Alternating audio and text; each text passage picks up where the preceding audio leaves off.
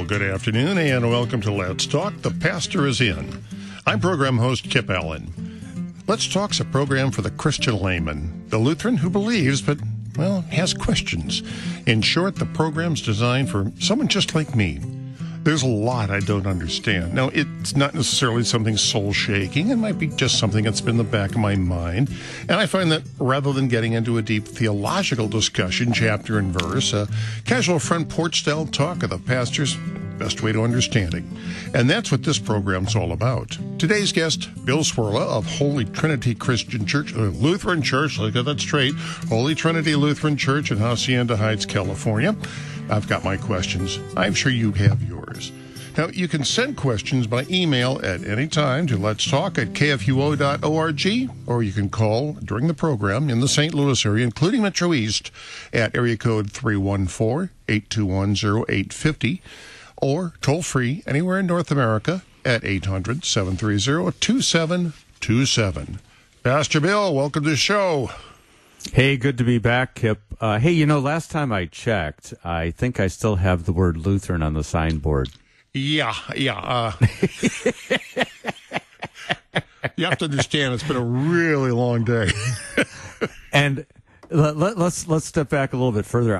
When was the last time that you ever saw a church named Holy Trinity Christian Church? I don't think, something tells me that that's kind of a sort of an ecclesiastical oxymoron on the American evangelical landscape. I don't think, I'd expect to see that. Hacienda Heights Christian Church, I think we have one of those. But Holy Trinity Christian Church, no, not happening. No. It's kind of as rare as a St. Mary's Lutheran Church. I know there are some around, but yeah. I know. We're going to get in trouble when we keep on this track, but it's fun sometimes. You invite me on the porch, you're inviting trouble. I'm just saying. Well, that's true. You've got your bread, I got my beer. That's cool. Did you know, by the by, that we brewers, and for those in the audience who aren't aware of these, Bill's hobby is baking bread. Mine is very much so. Yes, and mine is making beer and drinking it. And yes, and you eat your bread. Yeah, in moderation. Yeah. Okay. Well, did you know that we consider beer to be liquid bread? Of course. I mean, it's the same process. It's fermentation, yeast, grain. The only difference is that you don't bake it.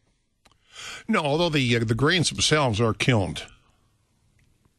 Yes, they are. That's true. That's right. That's right. Because you have to bring out, grain does not have a lot of flavor inherently, and it's largely indigestible.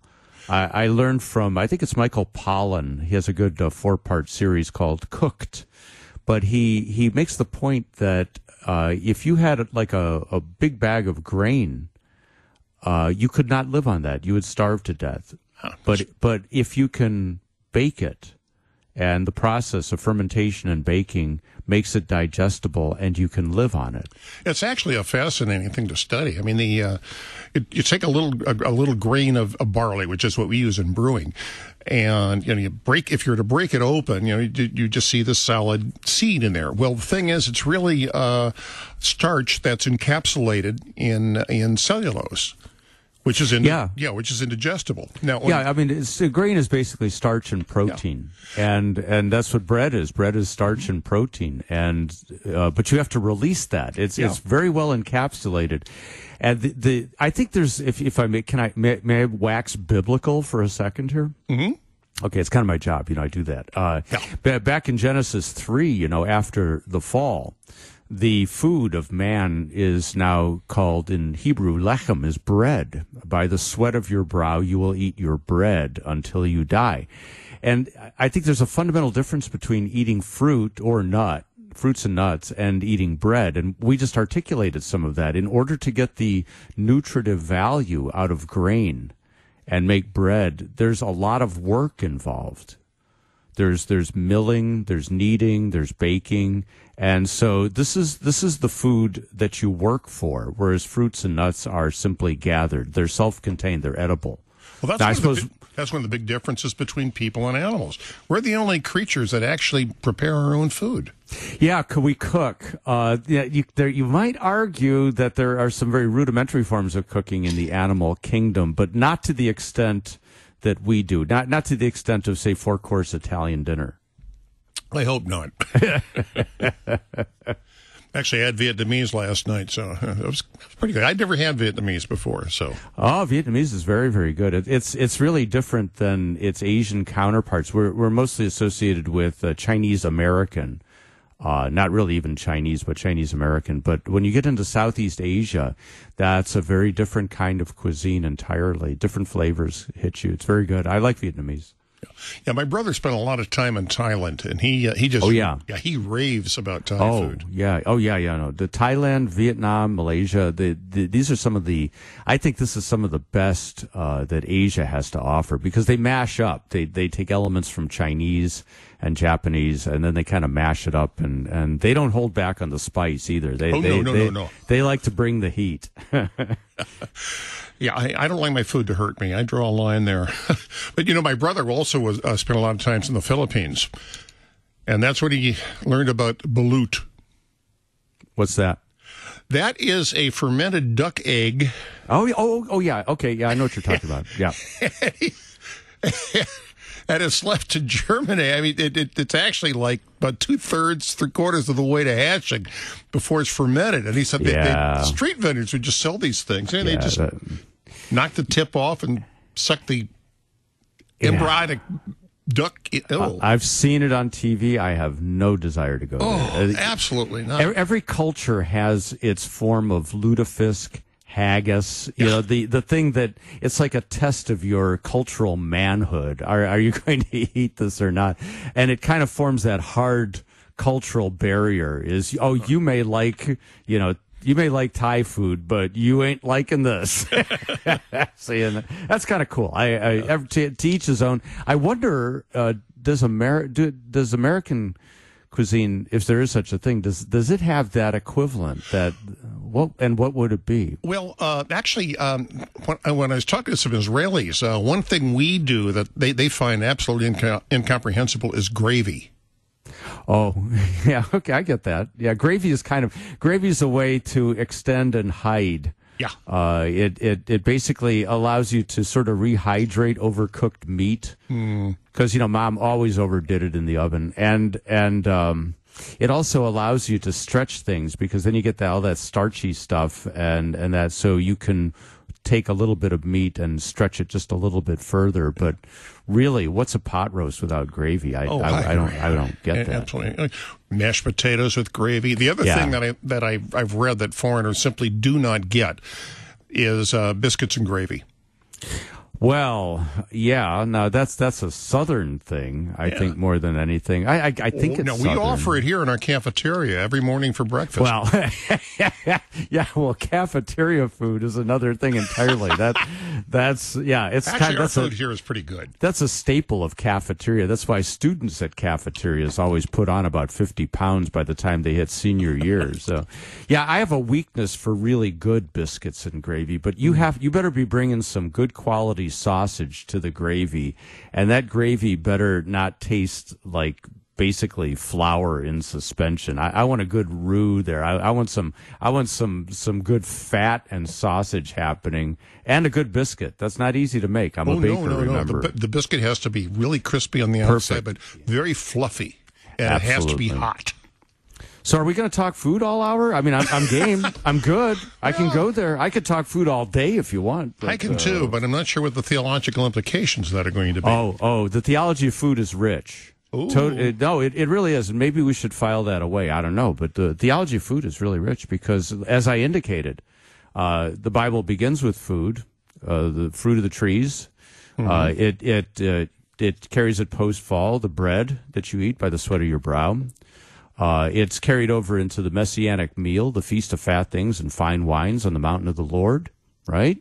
Well, Passover meal, communion meals of the sacrifices. And what was Jesus' first miracle? Water into wine, wedding feast, absolutely. Yeah. Fed 5,000 in the wilderness. Yeah. Never missed a party. When you read the Bible, I think every time he's teaching at table. Dr. Arthur Just, whom I'm sure you've heard of. Yes. He made a whole thesis and career out of the idea of table fellowship. That's the context in which Jesus teaches. And how much of that is cultural today? Family is gathered around the table.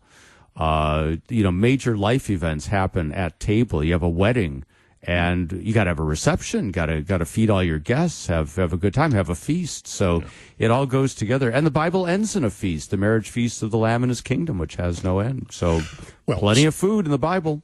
Well, speaking of wedding feasts and all. Well, they finally did it overseas. My favorite one of the royal Harry family. and Meghan. Yeah. I always liked Harry. I got to say, I always got a kick out of Prince Harry.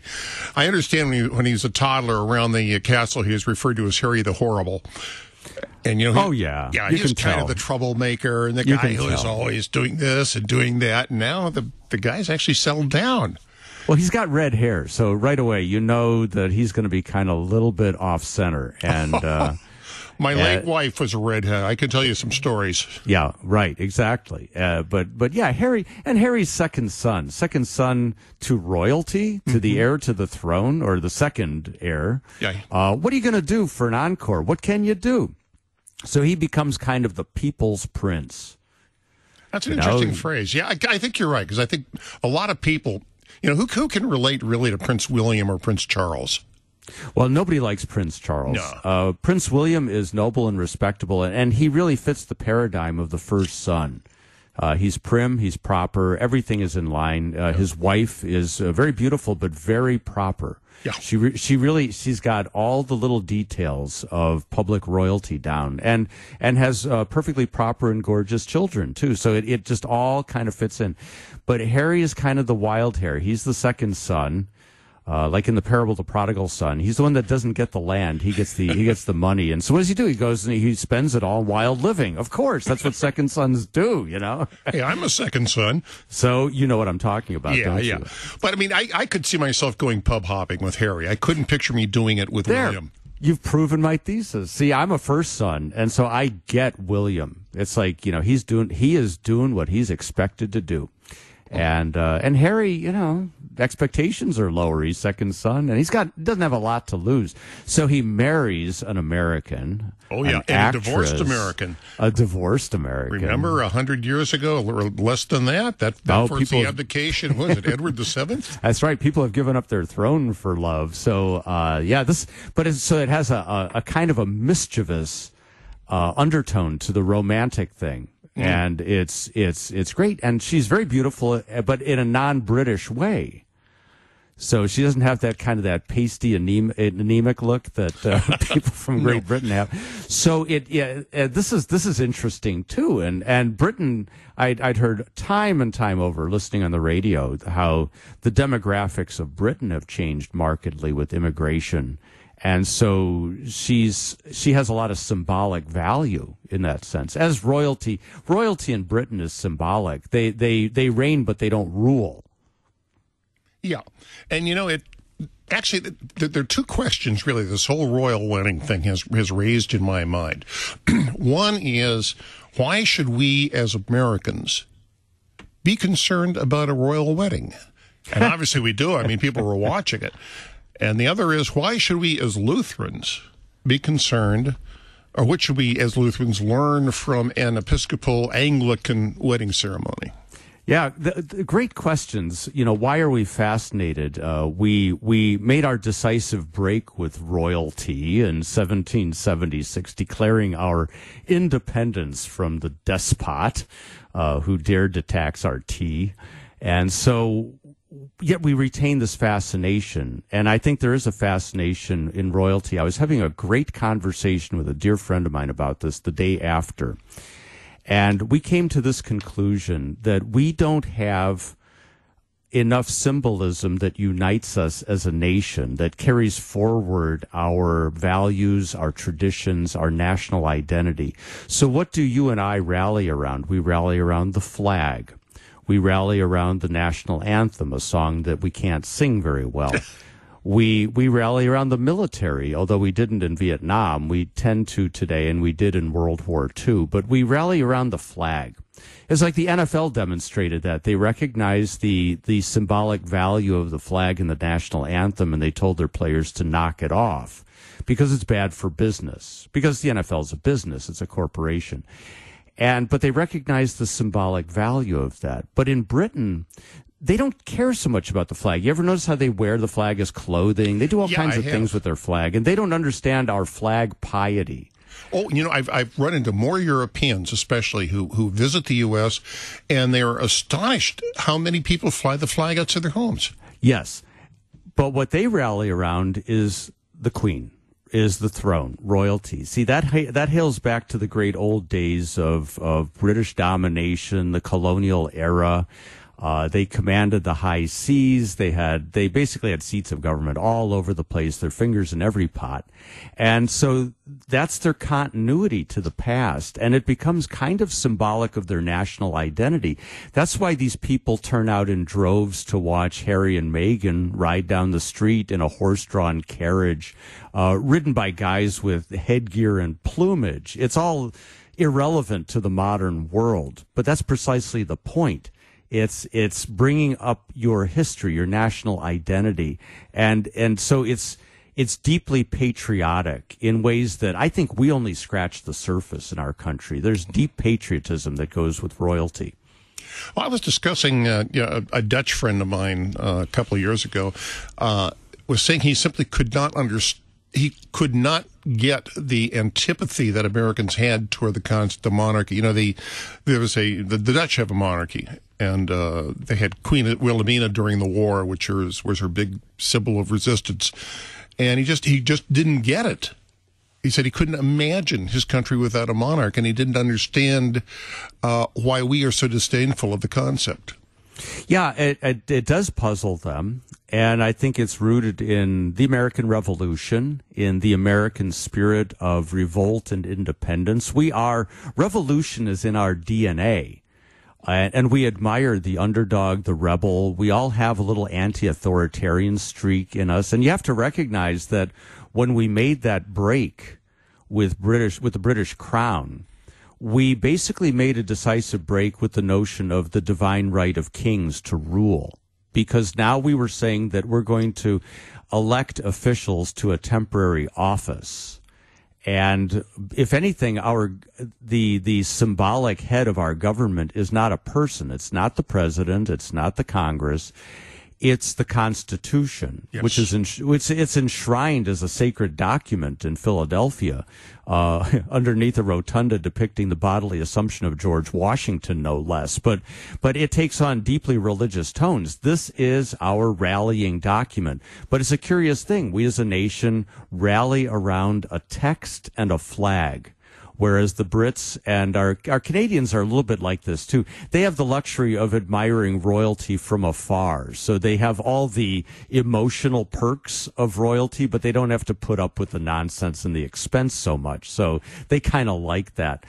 But they rally around the person of a queen. It's more concrete. And I understand how this appeals to us. We are concrete creatures. We like concrete things. And so, where I would make a parallel is Roman Catholicism.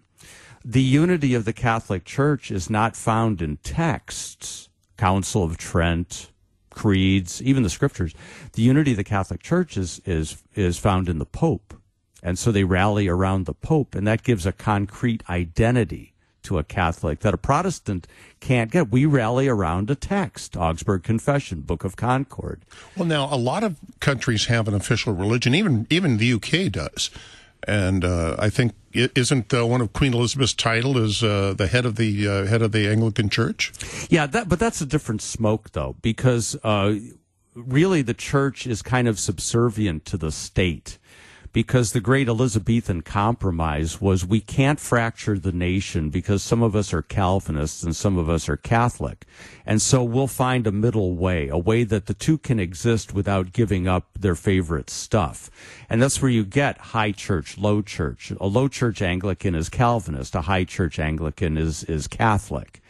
And they just agree to disagree, meet in the middle, and their unity is being British. Their unity is the state church. And that's why you have this weird juxtaposition at the royal wedding of all these royals who are clearly bored to death in church.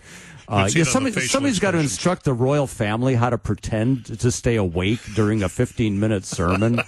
I thought Lutherans were bad. This was just ridiculous. All the nodding. Some people are just openly snoring, and they kind of missed a fairly decent message in the process. But you get that weird juxtaposition of church and state, which we Lutherans it causes our brains to vibrate when in the middle it's not in the middle, it's after the service proper, but they turn and they sing "God Save the Queen."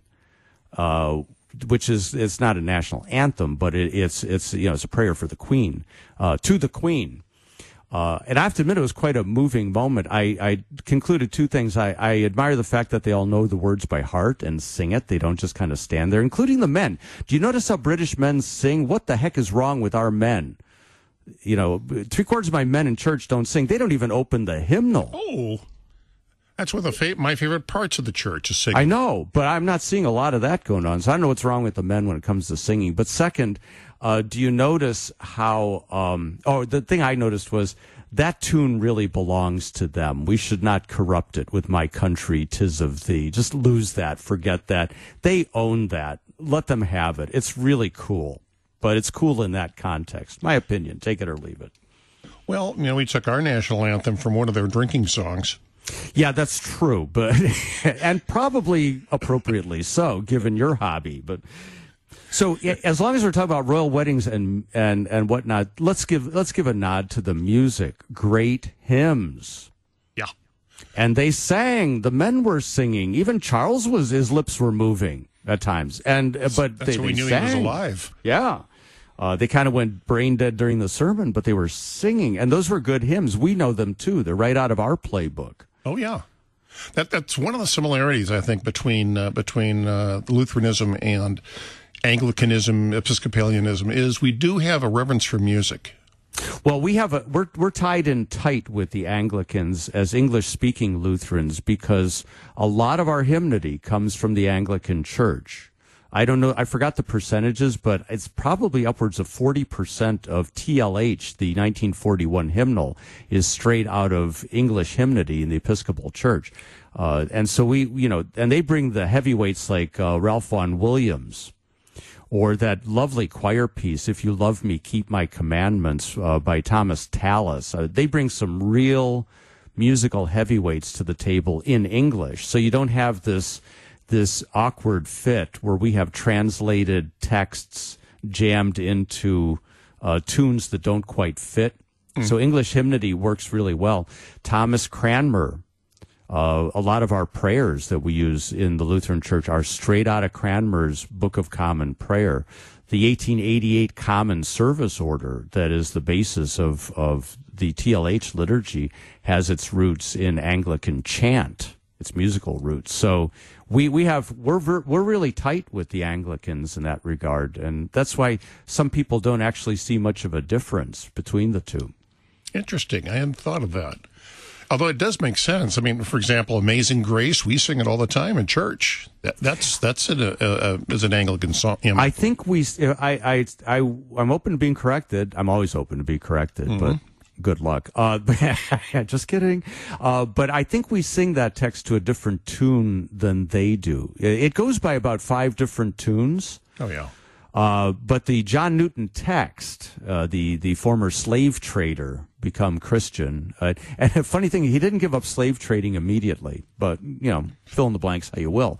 But the tune we use, I believe, is a Southern Harmony. It's from the collection of tunes of Southern Harmony. I may be wrong there. I'd have to look at my footnotes, and I know there are people who know this really well. But I think the tune that we associate with Amazing Grace is not the one that they use. Oh, I wasn't sure if they didn't know that. Yeah. So I loved of course, the Anglican choir. And the choir boys can sing descants, any last stanza they want in my book. I hate descants personally, but when they do it, they got it, they own it, I'll take it. It's fine. It's glorious. But you can't beat choir boys for that kind of thing. And the Black Gospel Choir. Let's just pause and admire. What a I don't think that chapel saw that much energy in a long time. No. No. and watching the Royals kind of looking at each other like, what is this? We've never heard such things. Now, okay, Stand By Me in a wedding. All right, we know the spiel. But I'll say this on your show. If you bring that choir to sing Stand By Me, you can sing it at your wedding, too. I'm not going to say a word. I'm just going to sit back and tap my foot, say, go, sing it, sing it. Okay. Well, Bill, we got to take a little bit of a break here, but as soon as we come back, there's a lot more to talk about. And I also want to get into a little bit of the sermon that was given and the Americanization, to a large extent, of that service. Very, very interesting stuff.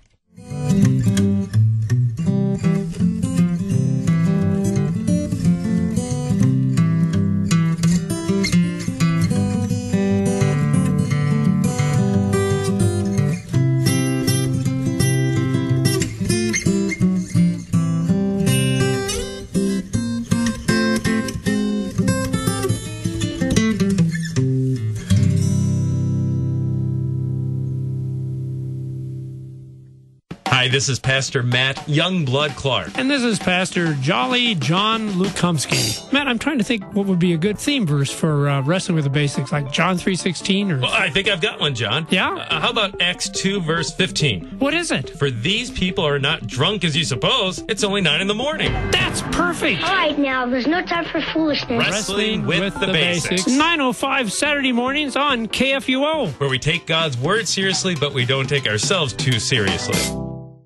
The Lutheran Church Missouri Synod, on behalf of Concordia Plan Services, Lutheran Housing Support Corporation, Concordia University System, Lutheran Church Extension Fund, the LCMS Foundation, and Corporate Synod, daily reaches out to our members and partners, working together to support our local, global, and international ministries, church workers, and LCMS initiatives at large to carry the mission forward and to serve each other in love.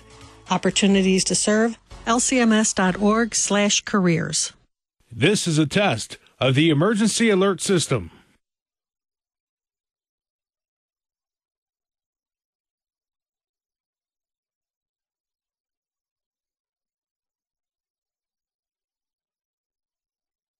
This has been a test of the emergency alert system. Hi, I'm Jay Ashcroft. Here at the Secretary of State's office, we take the integrity of our elections seriously. Missourians agreed and passed Constitutional Amendment 6. Missouri's new photo ID law is now in effect. Have questions about the new voter ID law or need to register to vote? We're here to help. Visit showittovote.com or call 866-868-3245. Remember, if you're registered to vote, you can vote. Sponsored by the Missouri Secretary of State's office. The Blank Bible, as it became known, is anything but blank. The Blank Bible was Jonathan Edwards' own 18th century version of a study Bible.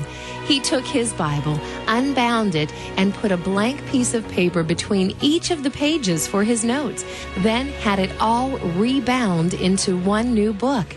Ingenious at a time when study Bibles with wide margins for notes were unheard of. Jonathan Edwards, a New England Puritan, is credited by some as one of our greatest American scholars. His Blank Bible, a treasure for scholars and students today. It's on display in the Beinecke Rare Book and Manuscript Library at Yale University.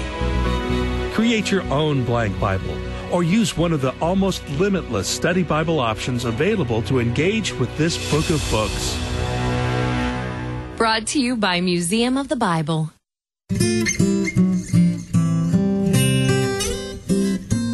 Well, welcome back to Let's Talk. The pastor is in. I'm host Kip Allen. My guest today is Pastor Bill Cwirla from Trinity Lutheran Church in Hacienda Heights, California. You want to join our conversation, you can email us at letstalk@kfuo.org. or call us in the St. Louis area, including Metro East, at area code 314-821-0850, or anywhere in North America, toll free at 1-800-730-2727. So, Bill, what'd you think of the sermon? Oh, we're jumping right to the sermon. Well, the sermon, the Bishop Michael Curry, a Chicago native, I might add, so he's one of my tribe. I have to add that I didn't watch the wedding live. I'm not going to get up that early.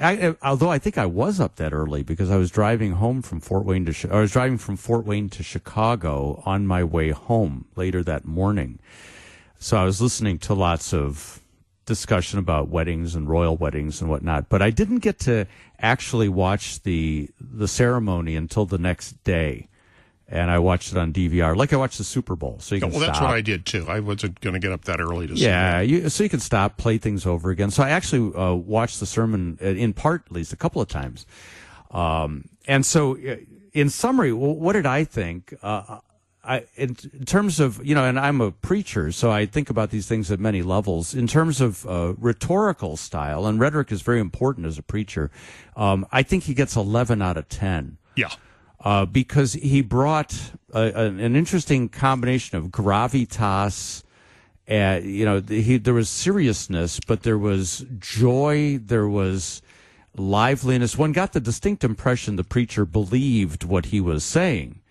And I think he rather enjoyed being out of his normal element in this rather staid and stuffy sort of Anglican royal thing. So I think he enjoyed the contrast of that, and he was clearly having a good time. The guy behind him wasn't. The guy in charge of the service with the really bad vestments. You could tell he was just kind of counting the minutes. I heard something back channel that he was only allotted 6 minutes and he took something like 13 and a half. So some of that irritation that you see is I think he might have exceeded his contracted agreement. As happens when you stick a preacher. Never tell a preacher you only have 5 minutes. That's just in terms of content, I'm not going to hold him to Lutheran standards because he's not Lutheran. But I would give him about a 8.5 or 9 out of 10. I thought it actually, as an occasional sermon, given the occasion, the audience, and what he was working with, I think in terms of content, he did quite well, in my opinion. I know there are a lot of people who are saying, needs more law, needs more gospel, needs to sound more Lutheran, but he's not Lutheran. And I'm just listening to it as a preacher, listening to a fellow preacher. Well, I was a little taken aback. I understand the theme of his sermon was love. Okay, fine. God is love. Get it. But this was also a wedding between a man and a woman. And he didn't really address in my mind, he didn't really address the couple. That's a really interesting point. I've not seen that come up in terms of the social media criticism of it, but I think that's an interesting point. When I preach at a wedding, the focal point is the gift of marriage and the couple in front of me. And then we bring in these elements that inform and shape their wedding as baptized believers. So, the redemption of Christ, the marriage of Christ and the church and all that. But it is really focused on these two who are exchanging their vows of marriage. They're marrying each other. So that is the occasion, which makes it an occasional sermon. He kind of used it as sort of a bully pulpit, although not really. I don't think he really was pushing much of an agenda besides the usual social justice agenda that you're going to hear in the Episcopal Church. Anyway, I don't know how the Anglican Church is on that, but I've been to enough Episcopal services to know you always quote Bishop Desmond Tutu. No. Or Martin Luther King Jr. You always have to quote them. They're like, they're like Martin Luther for us. And you're always working the themes of social justice. So peace, hunger, poverty, those kinds of themes. Not that the Bible is opposed to these. Sometimes I listen to the criticism. I said, has anybody ever read the book of Amos before? He seems to have a word or two on this. But yeah, you're right. He treated them almost as sort of not there. Spectators at they best. were. Let's a couple of footnotes. Okay. Loved that they sat. I've encouraged couples to sit. I love that. And I think this wedding is significant for what it teaches. They stuck with the traditional liturgy, which expressed the biblical and traditional understanding of marriage beautifully. We use the same words. We get that right out of their playbook. And the intent and purpose of marriage, its origins in God. So the liturgy kind of formed a really good matrix, if you will, or a context for the sermon. The sermons never stand alone. The sermon is always in the context of its surrounding hymnody and liturgy. So he was in really, really good company. Whether that was witting or unwitting or just protocol, I don't know, but it worked out beautifully in that regard. Well, it was, but and I have to say I agree with you on Harry and Meghan sitting. I mean, that was they're a handsome couple to begin with, and there he was. They really are. Yeah, in his full uniform with his. Oh yeah, and she just just drop dead gorgeous in that dress and the tiara she had. My gosh. Well, and that had tradition behind it. That was I forgot which queen. I'm not big on keeping I don't have the scorecard for royalty. So, but that's somebody's royalty era there.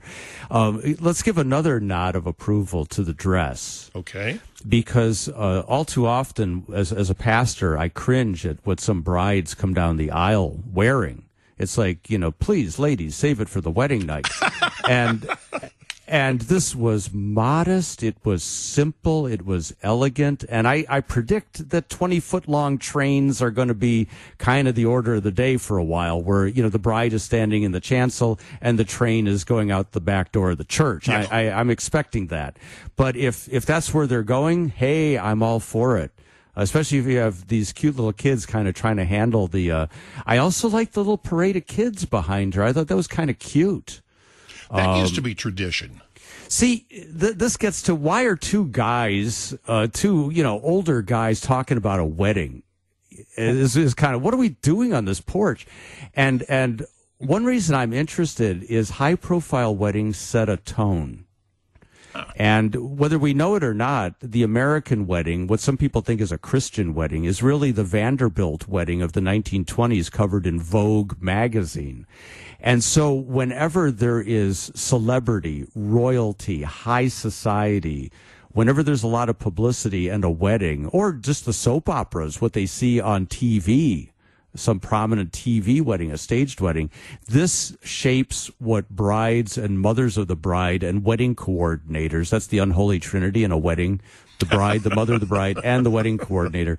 This shapes what they want, their expectations. So I'm watching like a hawk, not for content so much, just what bright idea are they going to be promulgating on us now? And I left this ceremony rejoicing because this was good. This was a sort of by the book wedding, and I would have been happy to be a part of that one. And it was very dignified the way it was done. And one thing though, I noticed that they were doing the women. The hats. You don't see that in America. Oh, I haven't seen hats like that since the Kentucky Derby 2 weeks before. Yeah, well, that's about the only time we But do nobody it. had mint juleps. They might have been a little happier had they had a mint julep or two before they showed up. But yeah, the hats, I think that's standard requirement in these kinds of things. I can't imagine some of these women actually wear hats, natively speaking, but I think that's a royal... Somebody who's an Anglophile would have to fill us in on that one. Well, maybe it's European. You notice that Melania Trump was wearing that hat when the president and she were with the French president and his wife. And Melania is always perfectly dressed for every occasion. I don't care what it is. Yeah, that's true. I mean, she just every time it's just 10 out of 10, nailed it, exactly right. I do know that when we toured Italy, every time we went into a cathedral, there were big signs: no shorts, no flip flops, no nothing no exposed shoulders. And they didn't require the women to wear hats, but I noticed that a lot of the Italian women certainly did. That when they stepped into the church, they put a scarf on their head or they had a hat or something. So I think there is a European custom in churches, no matter what you believe, as a sign of respect. Well, I think, it's almost like the, like with the Jewish tradition where the wearing of the skull cap is to show respect to God.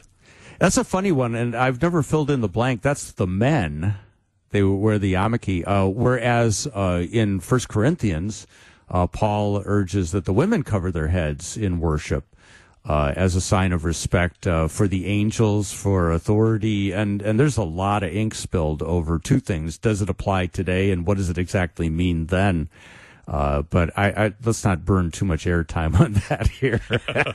But you see a carryover to that in the wedding. I remember when I went to church, and my parents' generation, Mom always wore a hat to church. Yeah, mine did too. I remember that. But and one of the things that I think will be interesting with this wedding, with Harry and Meghan, and with William and Kate too, for that matter, is the British royal line has had some problems with their marriages. It's been bumpy. It has been. It's been very bumpy. Elizabeth and Philip have been together for, since God created the earth, I think. Oh man, they're looking ancient at this point. I don't know how long that's going to go, but yeah, no, they're kind of that other generation. Yeah. The royals are not immune to the pressures of society, just like the church isn't. But their children, who are pretty much like our generation, they had Charles, Anne, and Andrew, and all three of them had divorces. That's right. And outside flings and the whole thing. Scandalous. William seems to be pretty much of a straight arrow. Harry's had sown his wild oats. And we'll see how it goes. I pray and wish them well, and as we do any couple that marries, right? Absolutely. And hey, let's get back to the sermon just for a second let's here, do that. because I am aware of what's said on social media and whatnot, and some people complained about all the love talk, the all you need is love, and it sounded more like a Beatles song than anything. And yet it's really very much in the spirit of 1 John. God is love, and the children of God love God, and they love one another. If you don't love your brother, you are not of God. This is really the whole spirit of John's first epistle. And he both quoted it and alluded to it. But the other criticism is not enough Jesus, as though the way you gauge a sermon is you weigh it for the Jesus content. Yeah. I isolated the Jesus content. If you don't mind, just read a paragraph or two of it. Because go for it. This is what he said, and he is alluding to the slaves, which is fine, and he does that honestly, and he talks about the dynamic power of love and the power that it has to transform.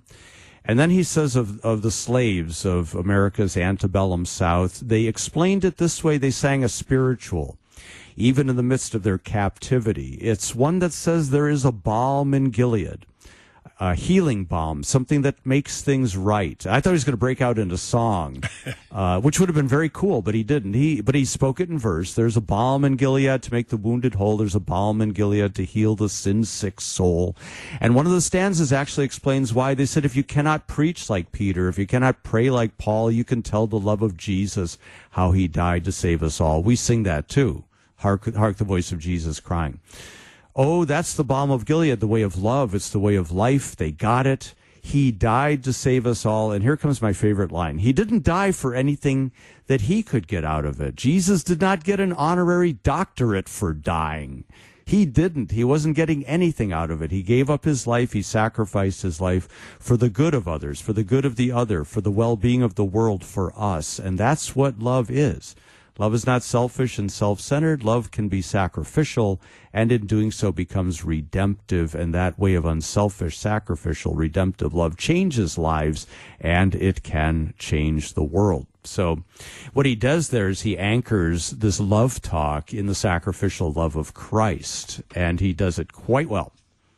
Well, he also pointed out some things about Martin Luther King, who I think really, really got it. I look at, I grew up in that era. I vividly remember it. And what King did that was so utterly remarkable was not that he conquered his opponents, he converted them. On that car drive home, or on my way home, Fort Wayne to Chicago, then flew from Chicago to L.A., I heard an interesting NPR segment on movements and how movements are crystallized and why we can't seem to get a movement today. And the answer from these people was that we lack imagination. We're not concrete in our movements. So we have movements around save the planet, save the whales, save the earth from global warming, social justice, end world hunger. But these don't motivate. They don't galvanize people. And they evoked the speech and the imagery of Martin Luther King on that day when he talks about, I had a dream. And his dream was not social justice. His dream was not racial equality. Do you remember how he put it? I have a dream that one day my little children, yes, my little children would not be judged by the color of their skin, but the content of their character, where the black child and the white child can stand hand in hand and arm in arm. What he did was he gave them an image. Yeah. See, and that's the power of rhetoric, because it doesn't deal in abstract concepts. It lays in your mind an image. Everybody has a child. Everybody understands a child, and the image of Jesus put a little child in their midst. And so when you do that, you can galvanize a movement, you see. But if you just talk about abstract principles, you can't rally people around those things. Well, and so many of the causes, quote unquote, today are exclusionary. Yes. Not tribal, that's the wrong word. They're polarizing. Yeah, absolutely. Where Dr. King's message was inclusive. Everyone was involved in what he was saying. His message was to everyone, not just to African Americans or not just to white America. It was it transcended that. And I'm not seeing that today on politics on either left or right. And that's something that I think Bishop Curry succeeded in projecting with his rhetorical style. He was not alienating. He was not pushing away. He was not even criticizing this royalty and this whole thing. But what he was speaking in kind of universals. He was speaking in the kinds of things that you'd have to be very evil to say no. There's got to be something really wrong. No, we shouldn't love. No, love doesn't make a difference. No, love can't transform anything. What are you saying? Even if you've never read 1 Corinthians 13 or 1 John or John's Gospel for that matter, you intrinsically know this, you see. And so he wasn't using it as a polarizing moment. He was using it as a unifying moment. And I think his rhetoric was very, very, we can learn a lot from that. I think we as preachers and as hearers of sermons and people who are trying to persuade our fellow man and women, we can learn something from that kind of rhetoric. Well, there was also an overall ambiance of the wedding ceremony itself. I think that did indeed have a certain inclusiveness to it, where, on the one hand, we were talking about the British royal family. I mean, it doesn't get any more blue blood than that. But then we have the bride who's mixed race, who's American. We have the American preacher. We had the black choir group. We had I saw a lot of the people in the audience I recognized were American. Yeah, and that I think was a very subtle and subliminal message there. And very likely, I mean, I'm sure every seat was orchestrated for its camera shot, and you got to get Elton John in there, and every angle was worked out, but it was worked out well. Let's if you're going to have theatrics, let's admire good theatrics and acknowledge compare it to when Charles married Diana. I mean, that was blue blood. It was all as you said, pasty-faced. It was... Well, as I understand, William and Kate's wedding that was much more in the traditional vein, as would be expected of a first son and a second heir to the throne. This one is a little bit more playful. So that at the end, I don't know, did you catch at the end the gospel choir singing Amen, and then This Little Light of Mine, again, rocking it. It's just, it's like, hey, any day you want to sing that in my church, you're welcome. I'm throwing the doors open here. That was just so good. And one more prop. I had this list of things I got to acknowledge as good, that cello player. Oh, fabulous. I'm screaming at the television for the TV news talking heads to shut up and let me listen to the cello player, because they're just blabbing on and on like they're trying to fill dead air. People, that air was not dead. That was you're looking at you're potentially the next Yo-Yo Ma if he keeps practicing and improving. I mean, he was good. He was really, really good. Well, I suspect a wedding of that particular nature would attract top talent. Well, he's apparently quite known in Britain. I think he was a competitor on Britain's Got Talent, and he turned down, I discovered, a debut performance with the L.A. Philharmonic to do the wedding. So which isn't a bad move. I think he has a bigger audience with the wedding than he does at the L.A. Phil. So not a bad career move. No, it's going to look very good in his resume. Oh, man. People will look him up and remember him long after that L.A. Phil concert is over. So, yeah, that was a good move. But he's very talented and just...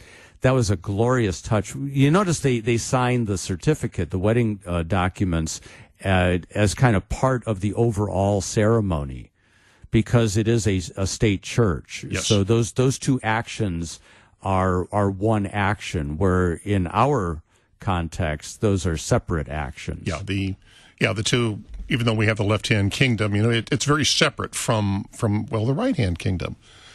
And yeah, or I might put it in terms of temporal orders. The temporal order of the church is different than the temporal order of society and government. So we kind of keep those two at arm's length, distinct but not totally divided, and that kind of. And then we have, of course, Jefferson and the separation of church and state. But that's not Lutheran. That's Jefferson.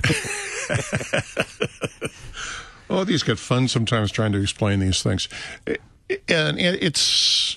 And you're right. It is. This is another concept that we don't have in this country.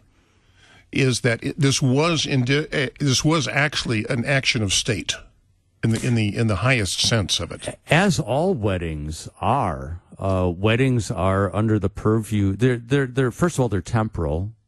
They're neither married nor given in marriage in the resurrection. So marriage is a temporal estate, and it has its origins in the home, the consent of the heads of household. And also it's governed by the state, which incidentally had a huge interest in property. The state rarely cared much about the morality of its citizens so much as where the property was going, because you didn't want French land to fall into English hands, so you cared about who was married to whom and who inherited. So that was the state's primary interest in marriage. But nonetheless, the state has a hand in it, and that's why we have wedding licenses. Our wedding licenses essentially are the protest against. I like that moment in the traditional thing. So there's actually a moment where he says, if anyone has an objection, let him speak now. Who's going to object at a royal wedding? I mean, actually, I got a few questions here. Excuse me. And then he asked the two of them if they have any reservations right there. Now that's something I want to steal. Yeah. I've sometimes said that to couples. I said, you can back out of this right now. But the minute you say I do, you're in it for life. Can we? Can you include that? I don't know the liturgy in the Lutheran marriage that well. Can you do that? Can you say? Oh, well, at some level, you can do anything you want. Should you do that? No, you should do what's in the book. There's a good rule that says to read the black and do the red. The red is the rubrical instruction. So read the black, do the red, and get yourself out of this entirely. But the next time it comes up, you might actually suggest that. We do have the consent of the parents. And it would not be, and we do have this kind of preliminary vow. Do you take this man? Do you take this woman? Blah, blah, blah. And that's kind of your time to say, gee, I'm not sure. In which case, It's all off. You can have the party, but we're not having a wedding here. But I've never seen it happen. Perhaps sometimes it should have. I've had, I think, 2 or 3 fall apart in the pre-marriage preparation phase. Yeah. I've had 2 or 3. I can't remember now, but I've had 2 or 3 call it off before they ever got to that point, and I'm glad for them. I was going to say, I'm glad for them. Absolutely, much better. Once the vows are taken, that's it. Yeah, I'd rather a little bit of a heartbreak than the heartbreak of divorce or a bad marriage. So sure, that's the truth. Bill, we're about to wrap up. Any final thoughts? Oh, I don't know. It's been a lively day. I guess my final thought is dignity. If we could all approach our marriages, our weddings, with the kind of dignity, solemnity, and respect for tradition that you saw at that wedding, I think we'd go a long way toward restoring some sense of what marriage properly is. Absolutely. You've been listening to Let's Talk. The pastor is in. Today's guest pastor was Bill Cwirla of Holy Trinity Lutheran Church in Hacienda Heights, California. If you have a question or you want to get involved in the program, well, write us at letstalk@kfuo.org. I want to give special thanks to the pastor emeritus, Fritz Bowie, for letting us use his recording of All Glory, Laud, and Honor as a theme song for Let's Talk. The pastor is in. His music's available on Amazon.com. I'm host Kip Allen, wishing you all God's blessing.